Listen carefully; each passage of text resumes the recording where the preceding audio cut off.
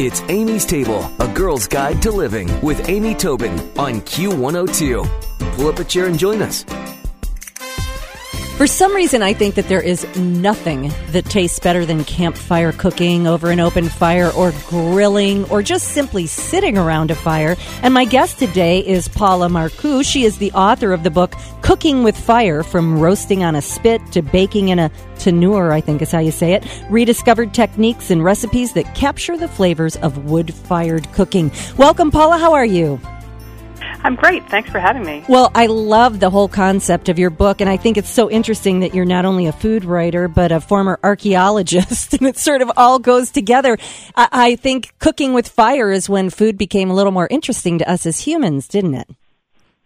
Definitely, and also a lot more nutritious. But that was a really long time ago. That's 1.9 million years ago. The latest sort of research shows us, so we don't have too much memory back before that. What the major transition has been is us stopping cooking with fire, and that's only a couple generations ago. Everybody in the world cooked with fire until just a couple generations ago. So we're the first people, we're the aberrant ones who've given up on that technology, and I think that's why it tastes so good to you. You're going back to your roots and back to your great-grandmother's and great-great-grandmother's cuisine. Sure, something a little bit more ingrained in us. But so was it electricity that made us all quit? Well, it was a series of fuel shortages, really, over thousands of years, but culminating in the mid-19th century with the Industrial Revolution, when fuel was being used, wherever people went in this country, as people were moving westward. And so the invention of the wood-fired cast-iron cook stove really closed up people's chimneys for good, pretty much. People really welcomed it as an advance in technology, and it's certainly a fuel saver. But culinarily, you can cook a lot of great things with a cast-iron cook stove, no doubt. But a few things you can't do very well, and that's roasting meat or roasting really anything over an open coals, and baking. Baking really took a nosedive in the cast iron cook stove days. So we lost a lot when that open hearth and brick oven cooking went out the window in this country. Well, in your book, not only do you have so many recipes, but you also have ways that you can sort of DIY cook with your own fire. And I'm looking at these backyard sort of brick ovens, and it's just so amazing. And this is a project I'd like to undertake. But the first picture that you show, the oven already in your house, it looks as though it's a fireplace. Well, for a lot of people in the Northeast, they may have fireplaces and even brick ovens in their houses if they live in an older house. It's not something everyone has. I don't have one in my house, but when I've gotten to use them, and often they're just disregarded things inside people's chimneys, they're just wonderful to use. So I just want to point people's attention towards that in case they have one and are just ignoring it. Some people store things in it, or there's just old junk in it from God knows when, or maybe some heating ducts have been put up through it, but they can be restored, and they bake as sweetly as any oven that can be made nowadays, for sure. And if you have it in your house, it's very, very convenient. So it's that sort of square opening beside the main fireplace that could, in fact, be an original oven. That's right, yeah. But what about the fireplace itself? Could we, cooking in our fireplace? Absolutely, yes. Even the tiniest little fireplace, as long as you can draw the smoke out of your house, cooking, there's so many recipes that are just, very easy to cook in a very small hearth, or a large one for that matter. But, just using 2 bricks and a very small grill grate that you just take out of a grill, like a hibachi grate or any kind of sturdy grate, put it across 2 bricks and shovel in some coals from your fireplace fire under that, and you can make, a delicious steak or grill some vegetables or whatever you'd like to do. It's no different than grilling on a grill outdoors, except honestly, a lot better. The coals can often be very close to what you're cooking and create just a really, really nice sear and delicious flavor. And then, once again, right in your house. It could be just in your living room or your kitchen or your dining room.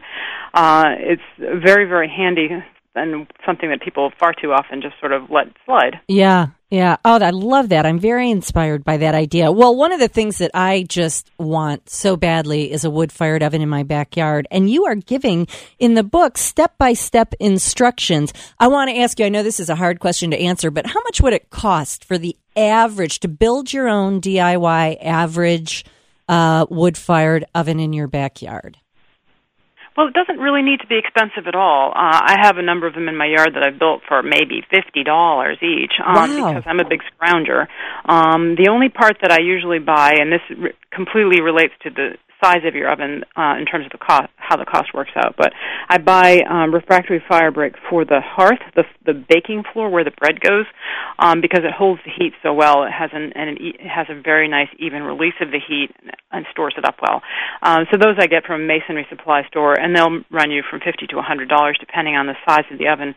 The rest of my ovens are made up out of clay and sand and rocks and wood, and then you need some kind of roof. That's what the wood is for, either supporting the oven or for making the roof frame. Mm-hmm. Because I use clay mortar, that has to be sheltered from the weather to keep it from washing out. And also in the Northeast, we have trouble with for the freeze-thaw cycle. If a clay mortar gets wet, soak through, and then freezes, it'll crack and just sort of melt away and break. So it doesn't have to be encompassing roof, but just a roof to keep the worst of the rain and snow off it. Sure. People do, however, spend many thousands of dollars. I know. If they would like to have a fancy, beautiful one that's sort of pre-made, and they're very good manufacturers, but you might spend, $30,000 if you get one that's all copper-clad and lovely. It's also very trouble-free to work, and you could use it almost as a commercial bakery, or you could use it as a commercial bakery. But that's just to say there's a large range of choices, and I try to give people full access to that range in the book because I hate the idea of someone spending a lot of money on something they're never going to use, or just use very seldom when they could have taken a route that would maybe put them more in touch with the actual oven by, say, building it, and then be more in concert with the way that they actually want to go about cooking or baking. Plus, I also point out that there are a number of great ways to bake bread that don't involve building an oven at all, using a cast iron bake kettle or Dutch oven, which are still being made today and available in this country, or sometimes you can find them at tag sales or whatever. They have a very tight-fitting lid, so when you and you heat them up over coals of your campfire or your fireplace fire until the iron is pretty hot, you put your lump of risen dough in there and close the lid up and put it down on a little bed of coals, maybe covered with some ashes so that it's not too hot, and then you put coals on the lid of this pot, and it's very well sealed up so that the lid stays nice and clean inside. But it bakes really beautifully. The chamber is just perfect size for the bread, so you get just the right steaminess, a very nice thin crust, and really, really delicious flavor. Oh, that might cost, a few bucks and last you for your whole life if you're careful and don't drop it onto a concrete surface. Sounds like you have experience with that. No, I'm just dread-afeared of it, as they used to say. I'm really afraid that could happen because cast iron is very brittle. It's very, very strong, but brittle. So you might drop a wrought iron thing, like a fire shovel, and it won't break. Right, but something but this cast would. iron has a brittleness to it and you'll also see that with chips or cracks, and very often you can use the things anyway, unless it's right in the bottom. Yeah. If you're just joining us, we're speaking with Paula Marcoux about her beautiful book, Cooking with Fire. And the thing that's interesting is so many people now have fire pits in their backyard, so you don't have to go camping to have a campfire. So what are some of the more surprisingly simple things we could do in our backyard fire pit this summer? Oh, there are so many that you can just replace your sort of cheese and cracker display at your next party that you happen to have a fire pit at.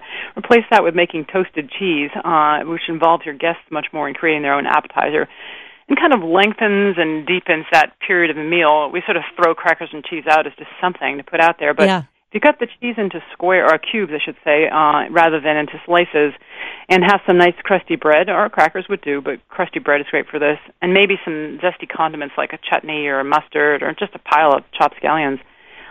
Put the cheese impale it on the end of a stick. You can, take your scout knife out and put a point on a piece of maple from the woods, or you can use just a long skewer that you can even buy, and hold the cheese not over the flames of the fire, but over really hot coals.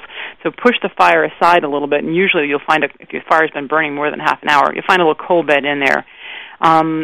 Sort of hold the cheese over that, and it'll begin to melt and ooze, and in the case of certain cheeses, begin to crust up and become really delicious. And as that melts, you have your bread slice ready, and sort of just wipe that onto there, or let it drip onto there, and have the condiments with it, and maybe a glass of wine or beer. And as I said, it's not instant, but it's also much more gratifying and much more collaborative. And I love it. Best aspects of toasting a marshmallow without actually having to eat a marshmallow at the end. Exactly. Food at the end of it. Exactly. S'mores are one of those things that you want to love them, but not always. Oh, I love that idea, Paula. That is just so neat. And what a great way to make it interactive. I agree. That's awesome. Well, something that sounds so unexpected, but actually is the recipe that Paula's sharing with us, is baklava, campfire baklava. Now, I cannot imagine doing this in the fire, but just give us a few hints on making this a success. Well, first off, it's not exactly a historical recipe. I kind of made it up, but it's based on historic techniques. The Central Asian people that invented stretched out doughs, that baklava is made with phyllo, a stretched out dough, and that comes from this area where people still make borek today by stretching out just a flour water dough and then putting cheese or nice fat spicy lamb or all kinds of different fillings on it, and then you butter up that packet and then cook it on a griddle. So I was thinking, well, this is where baklava comes from too. Originally, no one knows quite when, thousands of years ago. Why don't we do that on the griddle? So basically, you stretch out a very simple dough, and you stretch it out really until you can almost read through it like strudel. Mm-hmm. And it's not as hard and superhuman as it sounds. It just takes doing it a couple times. And I mean, I've shown a lot of people how to do it, and I'm amazed how people just take to it and really can make something quite creditable, even though they may never have touched a lump of dough before, as long as they allow themselves the time to do it. So in any case, you stretch out this dough very, very thinly, and you butter it up with melted butter and put a little filling of walnuts with a little bit of sugar and cinnamon, maybe some cloves in there, and fold it up like a little square packet, buttering each surface, much as you do when you're making baklava using dry phyllo that you buy. And then just cook it on a medium-hot griddle over the fire, and it toasts up to be just wonderfully crispy and delicious, nice and crisp through and through. Cut that up and pour a honey syrup on it, really just diluted honey, and it's just a much sort of deeper country rustic version of baklava, and it really something you can make sort of when you're roughing it if you really want to pretend you're not, or you can make it just in your own kitchen on a cast iron griddle also, but it's something that's really fun to make outdoors because it seems to juxtapose so weirdly with being out in the elements, eating a crispy pastry like that. I have to say, between talking about the toasted cheese and the bread and the baklava, I am quite literally salivating, and I'm really inspired by this. And so if you've got a fireplace, if you've got a backyard fire pit, if you want to build your own brick oven, there's so many recipes, tips, inspiration, and what I love is lots of photos. The book's called Cooking with Fire. And you know what? Before I say the whole name again, Paula, is it Tanur? Yes, it is tanur. Very good. Okay. Cooking with Fire, from roasting on a spit to baking in a tanur, rediscovered techniques and recipes that capture the flavors of wood-fired cooking. And you can find more about Paula at her website, which is themagnificentleaven.com. And I'll also put a link on amy-tobin.com. But Paula, thank you so much for inspiring us into Cooking with Fire. Oh, thank you. I enjoyed it very much. Stick around for another helping from Amy's Table on Q102.